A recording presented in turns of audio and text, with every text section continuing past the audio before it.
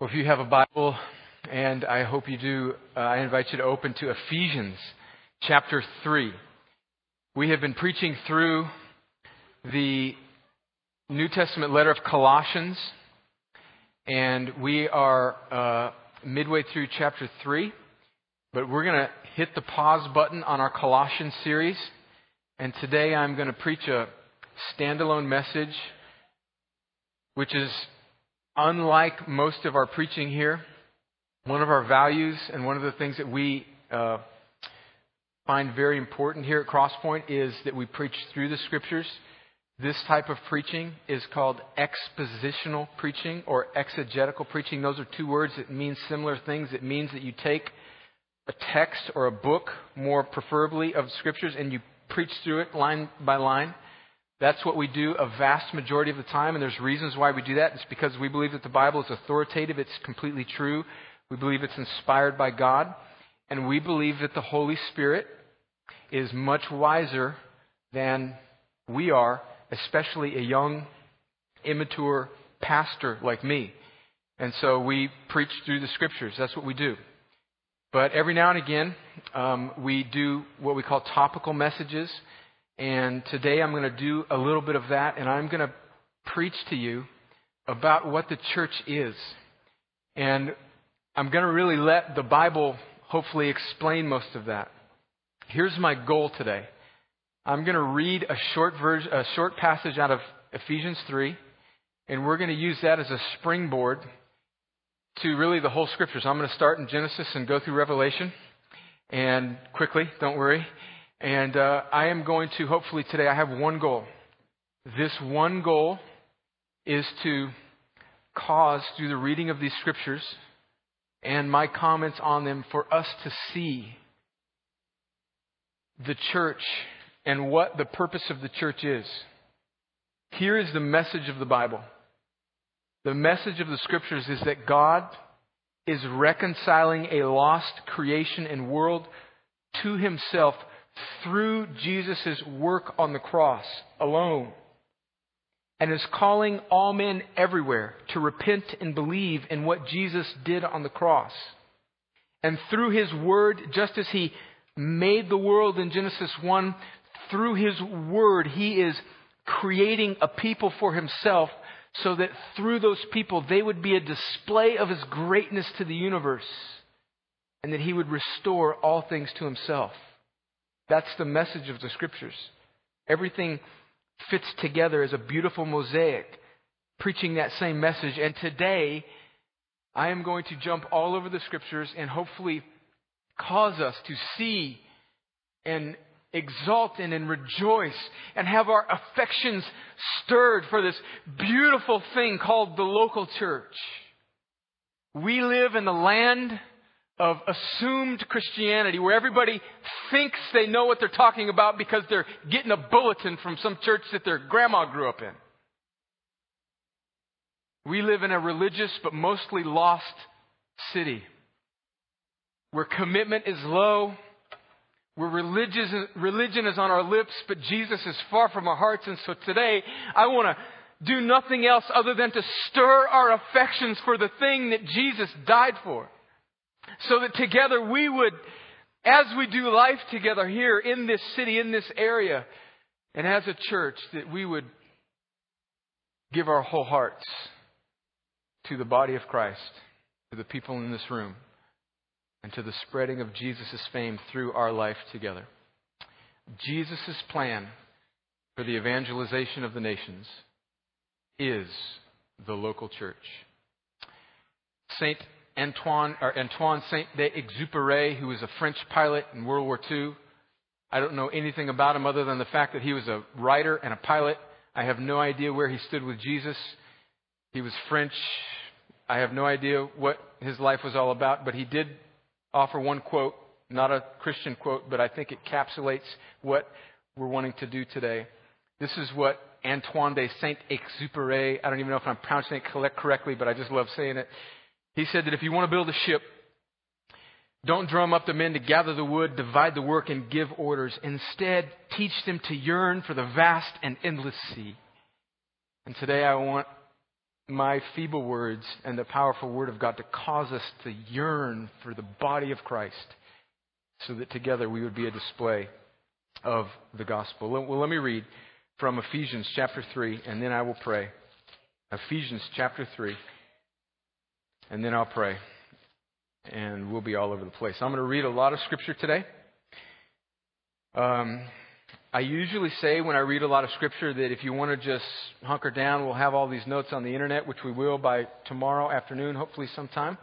But if you're not as familiar with the Bible, this is a good way for you to become familiar with the Bible through flipping through the Scriptures. And if there's kind of a religious little snobby person next to you that acts like they know where everything is in the Bible, just elbow them right in the face. And then, what's wrong with me today? All right. Don't be a snob, all right? I mean, just that's what I'm saying. If you know, like I know where it is, like the person, like they get there first and they're just like wanting to show everybody. Don't be that guy. All right, Ephesians 3, verse 7. This is the Apostle Paul writing to a group of people just like us. I realize we're parachuting down in the middle of a book, which is dangerous. That's why topical preaching is often dangerous, because you're extracting one little truth out of a thing that's in the context, but it's okay to do occasionally if you stay in context, which I hope I'll do today. Ephesians 3, verse 7, Paul writes, "Of this gospel I was made a minister according to the gift of God's grace, which was given to me by the working of His power." Verse 8, "To me, though I am the very least of all the saints, this grace was given to preach to the Gentiles the unsearchable riches of Christ, and to bring to light for everyone what is the plan of the mystery hidden for ages in God who created all things." Verse 10, listen to verse 10. "So that through the church,"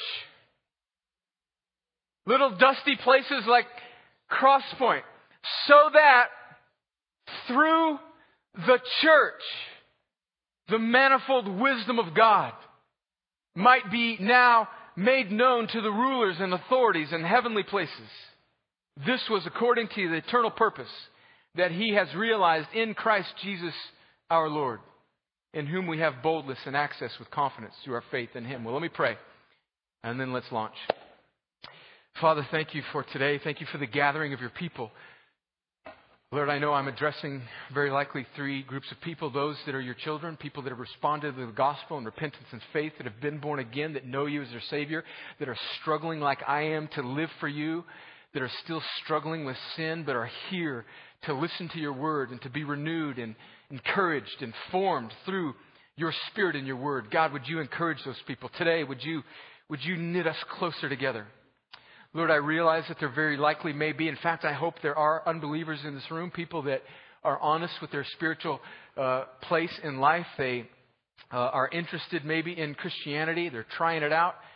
Friend, if that is you and you're here, I want you to feel welcome. And Lord, would You cause that person to feel like this is a place where they can discover in a non-threatening way who Jesus is. But I pray for that person, Lord, that You would cause them to see and savor Jesus. I pray that You would quiet the confusing voices of a culture that exalts itself against the one true God, and that You, Lord, would speak to them by Your Spirit. You made them, God, and You know better than any other how to break through their unbelief. And then, God, the third group of people that is here that I am certain is there are people in here that assume that they know You, but they don't. Maybe they grew up in a culture where that Christianity was just sort of slapped on them without any fruit. I pray, God, that person would become aware of their need for a Savior. I pray, God, that they would see and savor Jesus, and that You would bring them to a place of repentance and belief, and that You would cause them to be born again. And Father, beyond those groups of people, Lord, would You come now and meet us in Your word? Would You use my feeble words? God, I am a contradiction. I am a hypocrite. Lord, my life is still marked by disobedience to You and contradiction. So God, I repent of my sin before these people. And I pray, God, that in spite of my lack of holiness, that You would use me, this crooked stick, to draw a straight line together, even as we jump all over the Scriptures. And God, through these words and through this Scripture, and by the power of Your Holy Spirit, would You come and would You stir our affections for Jesus? Would You stir our affections for the church? And God, would You knit our hearts together? Would You cause disinterested husbands to be roused by Your Spirit? God, would would you cause young people who have no concept of who you are and who are cluttered with information and a distracting culture, God, would you seize a hold of their hearts by the power of your word and your Spirit working together. And God, would you cause them to tune in. And God, would you make people that are sleepy and distracted and disinterested, would you cause all of us to lift up our eyes and see Jesus, who is our only hope. And then, God, as we come around this communion table, would you knit our hearts together in the gospel? In Jesus' name, amen. All right, Genesis. This is where it starts. I'm not going to read, but here's the storyline of the Old Testament. God, in His infinite wisdom, creates all things. God is eternally pre-existent. By the way, there are some difficult things to understand in the Bible. We like to handle difficult doctrines here. And nothing is more difficult, I think, or hard to understand than the eternal pre-existent nature of God. God is God. He always has been. He will never stop being God. And God, in His goodness, creates everything. But as we know, it goes badly. He, in His providence, not because it snuck up on Him, but because God is gracious and providential and sovereign, He can do whatever He wants. And in His wisdom, which we cannot fully explain, He creates people, Adam and Eve, our first parents, and they have the capacity to turn their backs against God. And they did that. In Genesis chapter 3, everything starts to go downhill. Our sin, the sin of our first parents, which we have now followed in that line, makes things go south. And everything, by the way, people say the good old days back when it used to be. You remember back in the 50s when, the actual storyline of humanity is that everything's kind of been going downhill since Genesis chapter 3. And so Adam and Eve's rebellion brings with it consequences, which are sin and death. Now all creation, all humanity, every person is separated from God. We are born sinners. We're not born Christians. We are born separated. We are born running by our own will and by our nature. We are born not walking. We are born sprinting away from God. Even people that seem to be moral are ultimately at the very core glory thieves because they want to make their own lives gods. We want to make our own religious acts gods. All of us, before God causes us to be born again, are running away from God. That's the story of humanity. That's the story of the Scriptures. But because God is gracious, He taps a young guy on the shoulder named Abram, who later becomes Abraham in Genesis 12. And he begins to form His people, His church, the Old Testament church, Israel, through this man named Abraham. And He causes him to be a great nation. And the rest of Genesis 12 and on. In fact, the rest of the Old Testament is a story of Abraham and his line, his sons, and their nation that comes out of them, Israel. It's a sign of God forming His people through Abraham's line. This becomes the nation of Israel. And they do all sorts of crazy and wicked things. The rest of Genesis reads like a Jerry Springer episode. It's bad. People are doing whack stuff. But God is gracious. And God raises up temporary leaders who come to rescue His people from their rebellion. At the end of Genesis, we find God's people in such rebellion that they have found themselves captives in a foreign land. They are Egyptian slaves.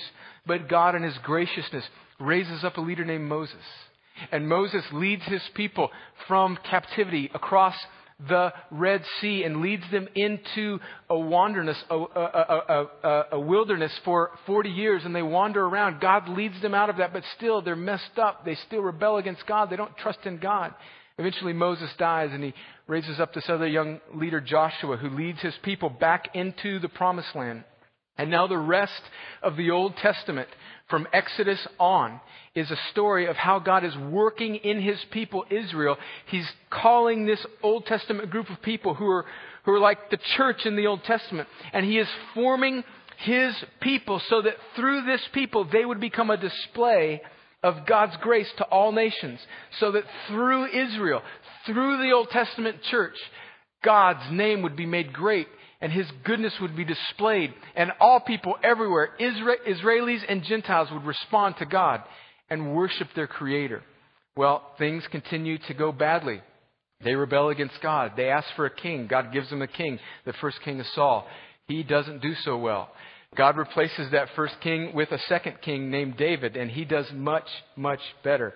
In fact, he becomes kind of in the Old Testament, one of the great models of a man after God's own heart. But ultimately, we can't do it on our own, can we? No man is really good, because even David in all his greatness falls. We know that story. He commits adultery, and then to cover up his adultery, he commits murder. God takes his throne away from him, gives it to his son Solomon. Solomon does some pretty good things, but also fails. And then the kingdom, God's people, the church divides into a northern kingdom and a southern kingdom, and there's all sorts of wickedness and debauchery. And in the middle of this, they are taken captive. The northern kingdom is taken captive by the Assyrians. The southern kingdom is taken captive by the Babylonians. And so when God, hundreds of years before, had rescued his people out of Egyptian captivity, they are now captive again to the Babylonians and the Assyrians. And that's the end of the Old Testament. And God speaks to his people through his prophets, and he tells them that I will rescue you. I will save you. You will be my people. And if you don't know anything about the Old Testament, I just want you to think, I want you to write down this one verse, and I want you to read this when you go home today, and I'm going to read a portion of it to you. This is God's promise in the Old Testament to his people, the nation of Israel, the church. And it's fulfilled in us today. And this is what God says in the midst of rebellion and wickedness and captivity and slavery. He says to the nation of Israel through one of his prophets, Ezekiel, in Ezekiel 36:22, he says, "Therefore say to the house of Israel, thus says the Lord God, it is not for your sake, O house of Israel, that I am about to act, but for the sake of my holy name, which you have profaned among the nations from which you came. And I will vindicate the holiness of my great name, which has been profaned among the nations, and which you have profaned among them. And the nations will know that I am the Lord, declares the God, when through you, declares the Lord God, when through you I will vindicate my holiness before their eyes. I will take you from the nations and gather you from all the countries and bring you into your own land. I will sprinkle clean water on you, and you shall be clean from all your uncleanness. And from all your idols I will cleanse you. And listen to this, I will give you a new heart, and a new spirit I will put within you. And I will remove the heart of stone from your flesh and give you a heart of flesh. And I will put my spirit within you and cause you to walk in my ways and my statutes, to be careful to obey my rules. You shall dwell in the land that I give to your fathers, and you shall be my people, and I will be your God."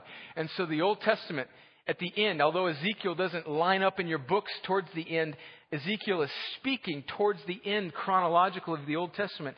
And it ends with God's great pronouncement that I will rescue you again.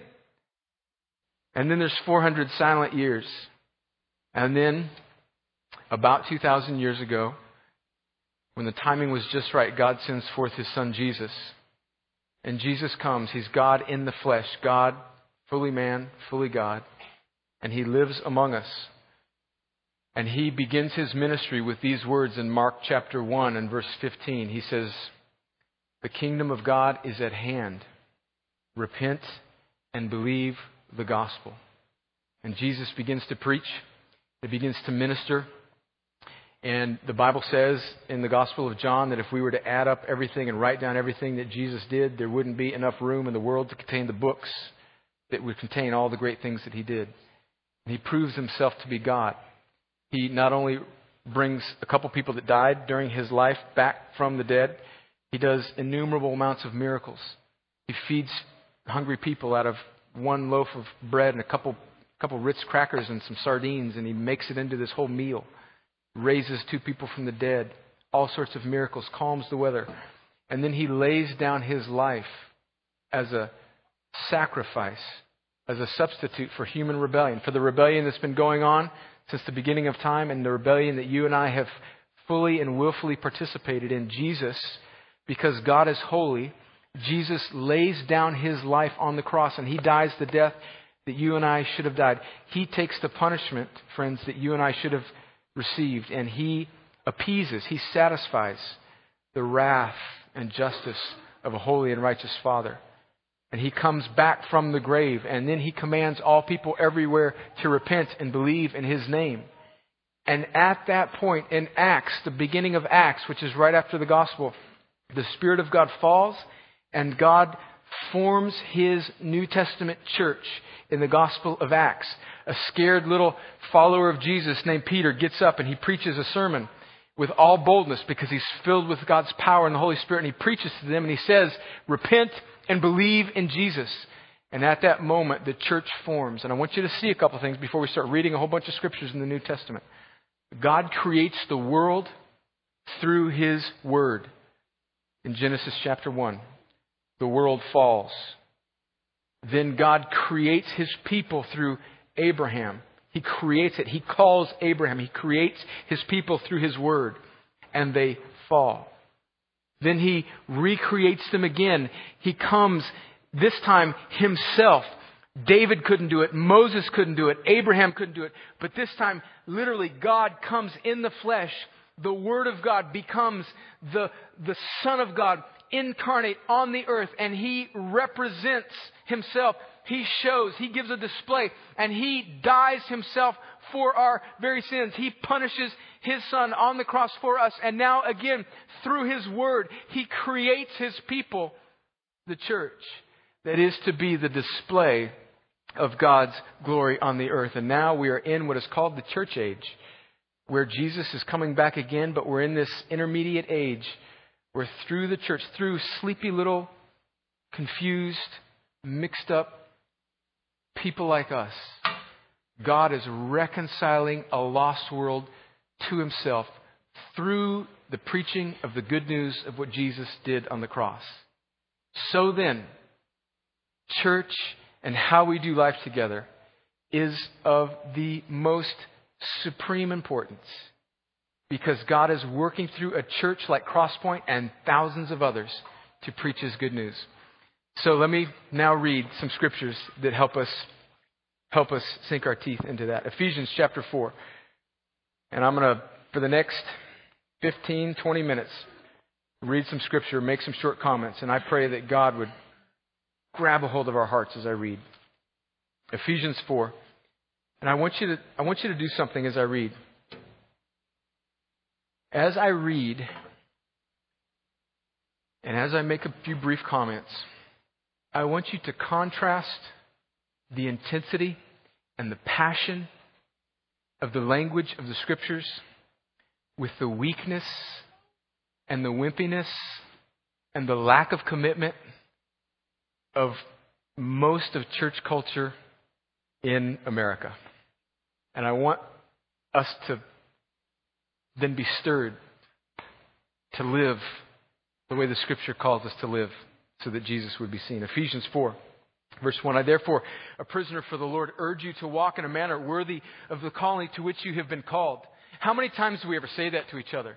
Like we go to church with somebody and they're just being a total punk, out in the world, and we're like, we're just going to, How many times do we go up to one another and say, bro, what's online here, what is at risk here is the name and the fame of Jesus. So I urge you, brother, to walk in a manner worthy of the Lord to which you've been called, with all humility and gentleness, with patience, bearing with one another in love, eager to maintain the unity of the Spirit and the bond of peace. There is one body and one Spirit, just as you were called to the one hope that belongs to your call, one Lord, one faith, one baptism, one God and Father of all, who is over all things, over all and through all and in all. But grace was given to each one of us. Every person in this room has been graced by God with a gift for the sake of the knitting together of the body of Christ for the display of the gospel, according to the measure of Christ's gift. Skip down to verse 11. And he gave apostles, prophets, evangelists, pastors, and teachers to equip the saints for the work of ministry, for building up of the body of Christ until we all attain to the unity of faith and the knowledge of the Son of God, to mature manhood, to the measure of the stature of the fullness of Christ.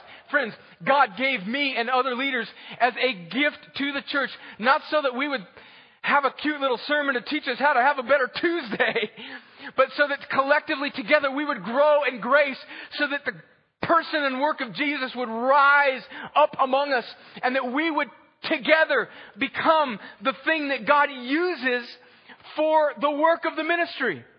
Contrast that with church in the South. Do what we want Monday through Saturday, put on our best, show up, throw a monkey at the a quarter at the monkey dancing on the stage. Preach to me, pastor, preach. Oh, that was a good sermon. And then we go off and we do whatever. And we change churches because, the pastor's not good enough or whatever. That's not the New Testament church. We together are growing in a display of Christ. Okay, I can see I have you. You're convicted already. I can tell by the nervous twitching. Go to Galatians. Go to the left. Go to the left. Ephesians, Galatians. Listen to this. The church is to be a place where people are spiritually honest, where they can actually be real with one another, where men can struggle with besetting sin, where women can struggle with besetting insecurities, where people can be vulnerable, where you can, spiritually speaking, lay down the fig leaves so that you can actually be healed by the grace of the Trinity that flows through the body of Christ. Listen to this scripture as we read it and contrast it with the way we do life in church in America. It says, brothers, if anyone is caught in any transgression, you who are spiritual should restore him in a spirit of gentleness. Keep watch on yourself, lest you too be tempted. So what it's saying there is, hey, when you fall into sin, and by the way, you're going to fall into sin, don't just drift away. And church, don't just say, oh, what happened to Bob? I don't know what happened to Bob. I haven't seen Bob in a while. Meanwhile, Bob's getting chewed up by Satan. Because Bob wasn't in a culture where he could be honest. And by the way, if your name's Bob, I'm not talking about you. But people were honest. People weren't putting up sort of spiritual fronts because people get taken out by the enemy. And they need to be restored. It says, keep watch over yourself lest you too be tempted. Bear one another's burdens and so fulfill the law of Christ. For if anyone thinks he's something when he is nothing, he deceives himself. But let each one test his own work. And then his reason to boast will be in himself alone and not in his neighbor. For each will have to bear his own load. Verse 6. I like this. This is good. It's not a main point I want to make, but it says one who is taught the word must share all good things with the one who teaches. That means that, come on. I think it's pretty self-explanatory. People that are teaching you the word, myself, Reynold, Don, Will Hawk, you should take care of your pastors. We should not have to, pastors should not be wealthy or rich, but you should also not, as the scriptures say in 1 Corinthians, muzzle the ox. And so one of the ways that we do life together is that we want to be generous in our finances. And look, if you're not giving, look, we don't beat you over the head on that. But look, we can't do. If you're just a consumer, if you're like a locust swarm that is coming and eating the pie, eating the meat that is Crosspoint, and you're never giving. And oh, by the way, you're probably very wealthy because most of us in this room, in comparison to the rest of culture, we're very, very wealthy people. If you're not giving, I don't know how else to say it other than shame on you. Shame on you. We don't check. I don't know anything. But come on, we need it. That's part of being, I didn't even want to make that point because I don't want you saying, pastor just wants my money. I don't want your money. We want your hearts. We want to knit together. Come on. All right, scratch that. Whatever. Verse 7. Don't be deceived. God is not mocked. For whatever one sows, he will also reap. For the one who sows to his own flesh will from the flesh reap corruption. But the one who sows to the Spirit will from the Spirit reap eternal life. Verse 9. Listen to this. Let us not grow weary of doing good, for in due season we will reap if we do not give up. Verse 10, listen to this. So then, as we have opportunity, let us do good to everyone, and especially to those who are of the household of faith. Why? Because God wants the church to be a little inward, inbred clique that only helps each other out? No. Because the world is watching the church. And so if we're being punks to each other, who would want to join a gang of punks? If we're gossiping about each other, if we're not confessing sin to one another, if we're not reaching out and connecting with people who aren't like us, if we together are a strange little lack of display of grace, who would want to join it? And so he says, do good, especially to those who of the household of faith. Go to Titus. Flip a couple verses over. Colossians, Thessalonians, 1st and 2nd, 1st and 2nd Timothy, Titus. We need to be a place where the generations unpack the love of Christ to one another. When we started this church, Jennifer and I were the oldest people in the church. And it was horrible. Horrible. Young people don't know anything. They know how to be cool. They can play the guitar and grow a soul patch, but they're not good at life.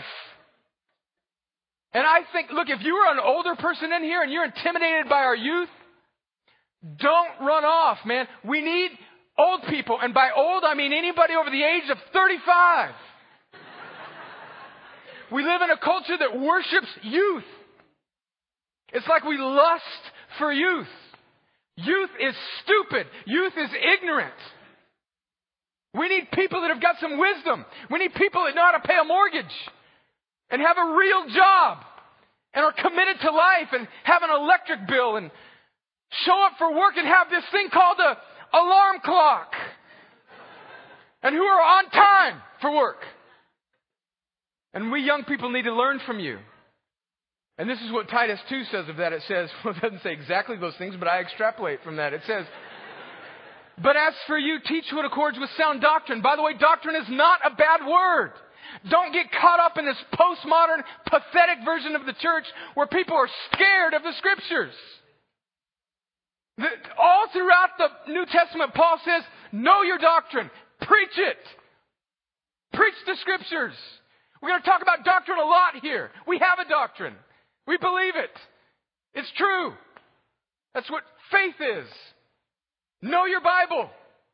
And if you go to a church where they preach topical stuff, run! You need a preacher who studies his Bible, who doesn't buy his sermons from other people that are national level preachers. And you need a guy who's studying the Bible, who's praying for your soul, who is teaching you the truths of the Scripture, which is called doctrine. Older men are to be sober-minded, dignified, self-controlled, sound in faith and love, and in steadfastness. They're not supposed to play golf. They're not supposed to stand off in the corner and be scared of the young men because they think the young men will neglect them. They're supposed to unpack their lives to the young men. Older women likewise are to be reverent in behavior, not slanderers or slaves, too much wine. They're to teach what is good, and so train the young women to love their husbands and children. There are young women in this church that don't know which way is up. And they need a mom who's in her 50s who's raised a couple punk teenagers. She needs, I'm using the word punk a lot today, but you know what I'm talking about. She needs a 50-year-old woman to not run off and do her own thing. She needs you to unpack her life, and she needs you to go to her. Likewise, urge the younger men to be self-controlled. Show yourself in all respects to be a model of good works.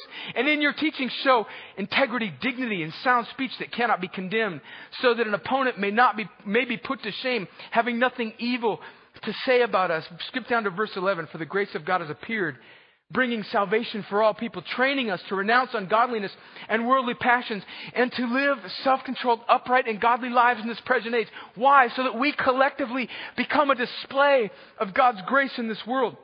Verse 13, waiting for our blessed hope, the appearing of the glory of our great God and Savior Jesus Christ, who gave Himself for us to redeem us from all lawlessness and to purify for Himself, listen to this, a people, in other words, a church, for His own possession, who are zealous for good works. Verse 15, declare these things, exhort and rebuke with all authority. Let no one disregard you.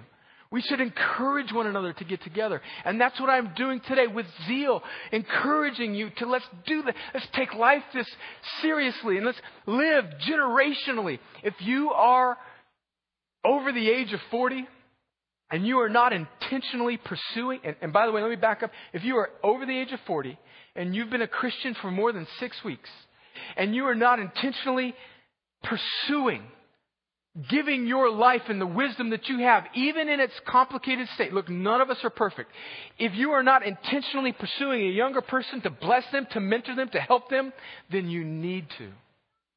If you are under the age of 40 and you've been a Christian for more than 5 weeks, and you are not intentionally looking for somebody outside of your little demographic, and you are not intentionally trying to rub shoulders with an older man or woman, you should be. It's the gospel. It's the church. It's the way the New Testament calls us to live. All right, let's go to Romans chapter, to the left, Romans chapter 12. I hope these scriptures are convicting us and causing us to be exhorted and encouraged. Romans chapter 12, just a couple more and then I'll be done. Romans chapter 12. To the left, the Gospels, Matthew, Mark, Luke, and John. Acts, Romans chapter 12. Listen to this, verse 3. Chapter 12, verse 3. If you're not real familiar with the Bible, the first letter is the chapter. The first number is the chapter. The second one is the verse. Romans chapter 12, verse 3. It says, for by the grace given to me, I say to everyone among you, not to think of himself more highly than he ought to think, but to think with sober judgment, each according to the measure of faith that God has assigned. For as in one body we have many members, and the members do not all have the same function, so we, though many, are one body in Christ, and individually members of one another. Having gifts that differ according to the grace given to us, let us use them. If prophecy, in proportion to our faith. If service, in our serving. The one who teaches, in his teaching. The one who exhorts, in his exhortation. The one who contributes, in generosity. The one who leads, with zeal. The one who does acts of mercy, with cheerfulness. And let me stop here and pause and say that I think that primarily the intention of what Paul is saying here is that God gifts the local church with these gifts so that their primary service will be in the local church. Now, I'm not saying we don't bless people and we don't serve the body of Christ at large, and that we don't, reach out to other Christians or have fellowship with other Christians. But can I stop here for just a second and say that one of the great subtle attacks of the enemy in our culture is to minimize and undermine the ministry of a local church. And one of the great ways that the enemy has worked in our culture is to cause people to have a very low view of the local church. But they're Christian, they believe in Jesus, and so they float around from church to church. Or if they join a church, they're sort of subconsciously disappointed in that church because that church doesn't do things better. And so they take a majority of their gifting and they use them outside of the church and all sorts of other things, which are very good things to do. But what happens when that becomes kind of the pervasive way that Christians live in a community, it weakens the local church and it perpetuates the unbiblical cycle. It perpetuates the weakness of the local church. And so you've got all these Christians who are sort of out of guilt and condemnation, sort of attaching themselves at arm's length to a local church, but all the while kind of staying over here with these friends, over doing this, all that kind of stuff, which I'm saying do. But what I think most of the New Testament argues for, friends, is that you commit yourself to a messed up, very much in progress, weak representation and help it get strong. Because the way that the mission, the evangelization plan of God is the local church. Not a bunch of Christians who are kind of connected through fellowship, sort of meeting together and having their fellowship.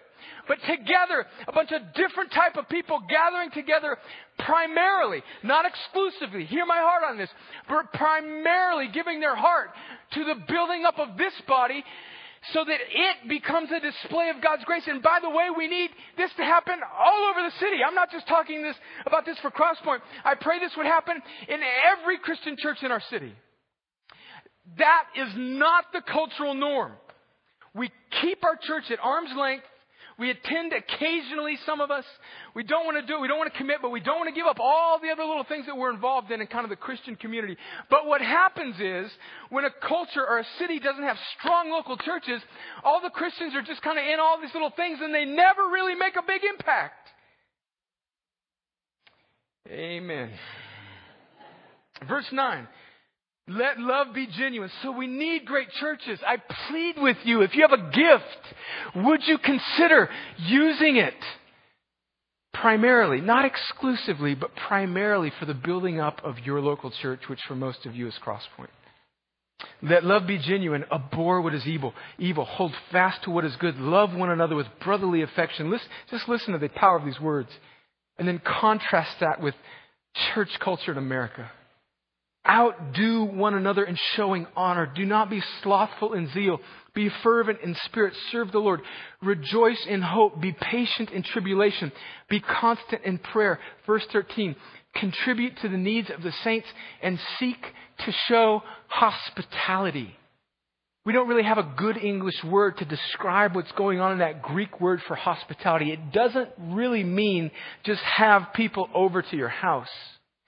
You know the word xenophobic? Have you ever heard that word? It's people that are scared of people not of their ethnicity or their culture. Xenophobia. You know, like when somebody's scared of somebody of a different race or a different origin, you say they're xenophobic. Well, this word hospitality is the reverse of that. This word in the Greek is xenophilo, which means that we have a love, the city of brotherly love. Philadelphia, that's a Greek word, the city of brotherly love. This word means that you are a lover of strangers.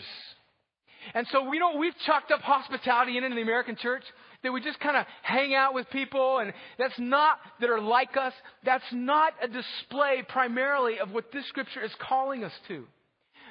The church should be a lover of strangers. People that aren't in their social circles. And I'm not just talking about ethnicities, also that is certainly the case. But I'm talking about people that are not in our social circle. And can I stop here? And I'm ending quickly so you can stop being nervous. We do some things well here at Crosspoint. This is something that we really have to work on. Sometimes we're a little too comfortable with our existing social circles. And I'm not talking, I know that nobody intentionally sees somebody that's not like them and says, oh, I'm going to not connect with that person. But we just become comfortable. And there are, Sunday after Sunday, I'll see somebody new that's coming in here and I'll see them sit and I'll see that kind of nervous look on their face.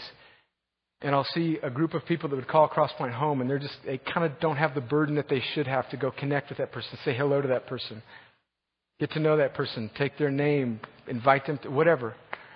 It's small little stuff. It's as simple as getting here a little bit early, so that if Crosspoint is your home church, you are here to just be on the hospitality squad, the stranger love squad. And you're like human Velcro, and you just see people, and you see people. It is hard to walk into a church.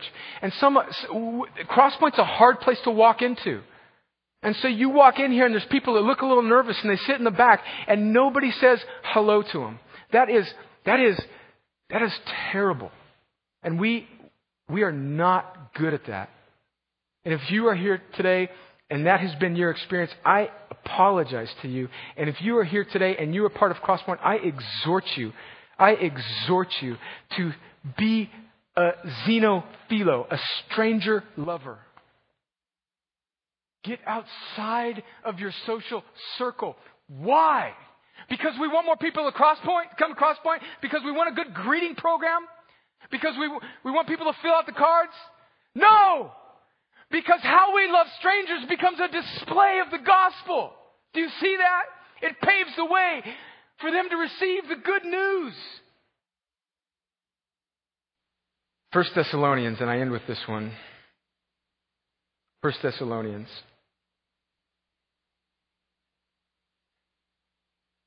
Titus, where is Thessalonians? Timothy. Before Timothy. 1 Thessalonians chapter 5, verse 12. We ask you, brothers, to respect those who labor among you. 1 Thessalonians chapter 5, verse 12. We ask you, brothers, to respect those who labor among you and are over you in the Lord and admonish you, and esteem them very highly in love because of their work. Be at peace among yourselves. Verse 14. Now listen to this. What a beautiful picture of the church. And we urge you, brothers, admonish the idle.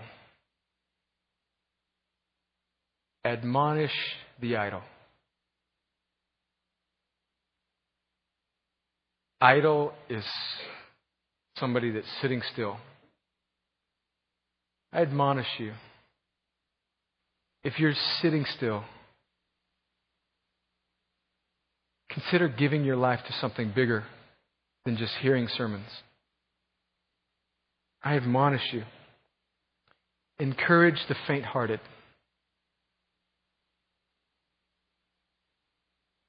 That cannot be done simply by a couple people. There's a couple hundred people in this room. There are all sorts of different circumstances in each life where we all need encouragement. Collectively as a church, we need to know one another. We need to learn one another's names better. We need to do life together better so that we would encourage the faint-hearted. Help the weak. Are you only attracted to people in your social circle, in your economic circle, that you grew up with, that look like you? They're not the ones who primarily need your help. Yes, they need your fellowship. We all need to be connected. I'm not trying to sever those ties. Help the weak. Be patient with them all. We will sin against one another. I will fail you. Reynolds will fail you. This church will fail you. You will be disappointed in the way we do things. You will sin against one another. We will let each other down. We should be patient with each other. See that no one repays evil for evil, but always seek to do good to one another and to everyone. Rejoice always. Pray without ceasing. Give thanks in all circumstances. For this is the will of God in Christ Jesus for you. Do not quench the Spirit. Do not despise prophecies, but test everything. Hold fast what is good. Abstain from every form of evil. Verse 23 and 24. Now may the God of peace himself sanctify you completely, and may your whole spirit and soul and body be kept blameless at the coming of our Lord Jesus Christ. He who calls you is faithful. He surely will do it. And so I end with this. The church is God's plan to win the world. I want to stir our hearts for affection. I want to convict us. I want to encourage you. I want to rebuke you. I want to admonish you. And I want to plead with you to see that and savor it and give your hearts to serving it. If you are not a Christian, you become a Christian by repenting and believing in what Jesus did on the cross for you. That's the only way. Not by joining a church, but by believing in Jesus. But when you believe in Jesus, you then become part of something that is His plan for reaching the world. I'm going to give you a definition of the church, and then I'll end and we'll receive communion together. This is from a book by Mark Dever, a pastor that I respect highly. A book that I read recently called What is a Healthy Church? And he says, and we have it up on the screen, the church is a group of pardoned rebels whom God wants to use to display His glory before all creation, because they tell the truth about Him and look increasingly like Him, holy, loving, and united. Friends, that's what we're going for here. That's why we're moving into another building. That's why we're struggling and straining to do life together, so that collectively together we will become a display of God's glory to the earth. Well, guys, come on back. Let me pray. The Lord, as we move into communion, I pray a couple things. Number one, that you would take these words and that you would cause those of us that are already Christians to be stirred in our hearts for affection for your plan, which is the church. Lord, I love this group of people, but I think that you have gotten much more for us, much more than just kind of showing up and saying hello to old friends. Lord, I think that we as a church need to be broken and stirred and convicted. I think we need to repent. I think we as a church need to be stirred up out of our complacency. And I think you need to press on us by your Holy Spirit. And I think that needs to happen in my life as well. So Lord, my first prayer is that you would cause these words and my encouragement, my weak words, to stir in us a holy conviction to be the type of church that this New Testament describes, whatever that looks like in our life. So God, would you press on us? Would you press on us? And would we repent of our complacency and our selfishness? Secondly, God, for those that are in this room that are not connected to a local church, would you stir their hearts for it, God, whether it be this one or another one. Let them go to a place where the people believe in Jesus, where the leaders preach out of the Bible, and where the gospel is supreme. And finally, God, if there's somebody in this room that does not know Jesus, even as we've been talking about something not primarily what Jesus did on the cross, but the result of what He did on the cross, which is the church, God, would you cause them to see and savor Jesus? And would they right now, even as I'm praying, repent and believe, which means that they would turn from self-reliance, turn from sin, turn from their self-glorifying ways, and would they believe in what Jesus did on the cross as the only hope for eternal life? God, would you cause them to do that right now? And then, God, as we conclude this service by receiving communion together, would you do something more than just ritual tradition? Would you cause us to see what Jesus did, to examine our lives and to remember the cross and to unite our hearts together in faith? And Lord, I pray that that would happen as we come around this table to conclude our service. And I pray it in Jesus' name. Amen.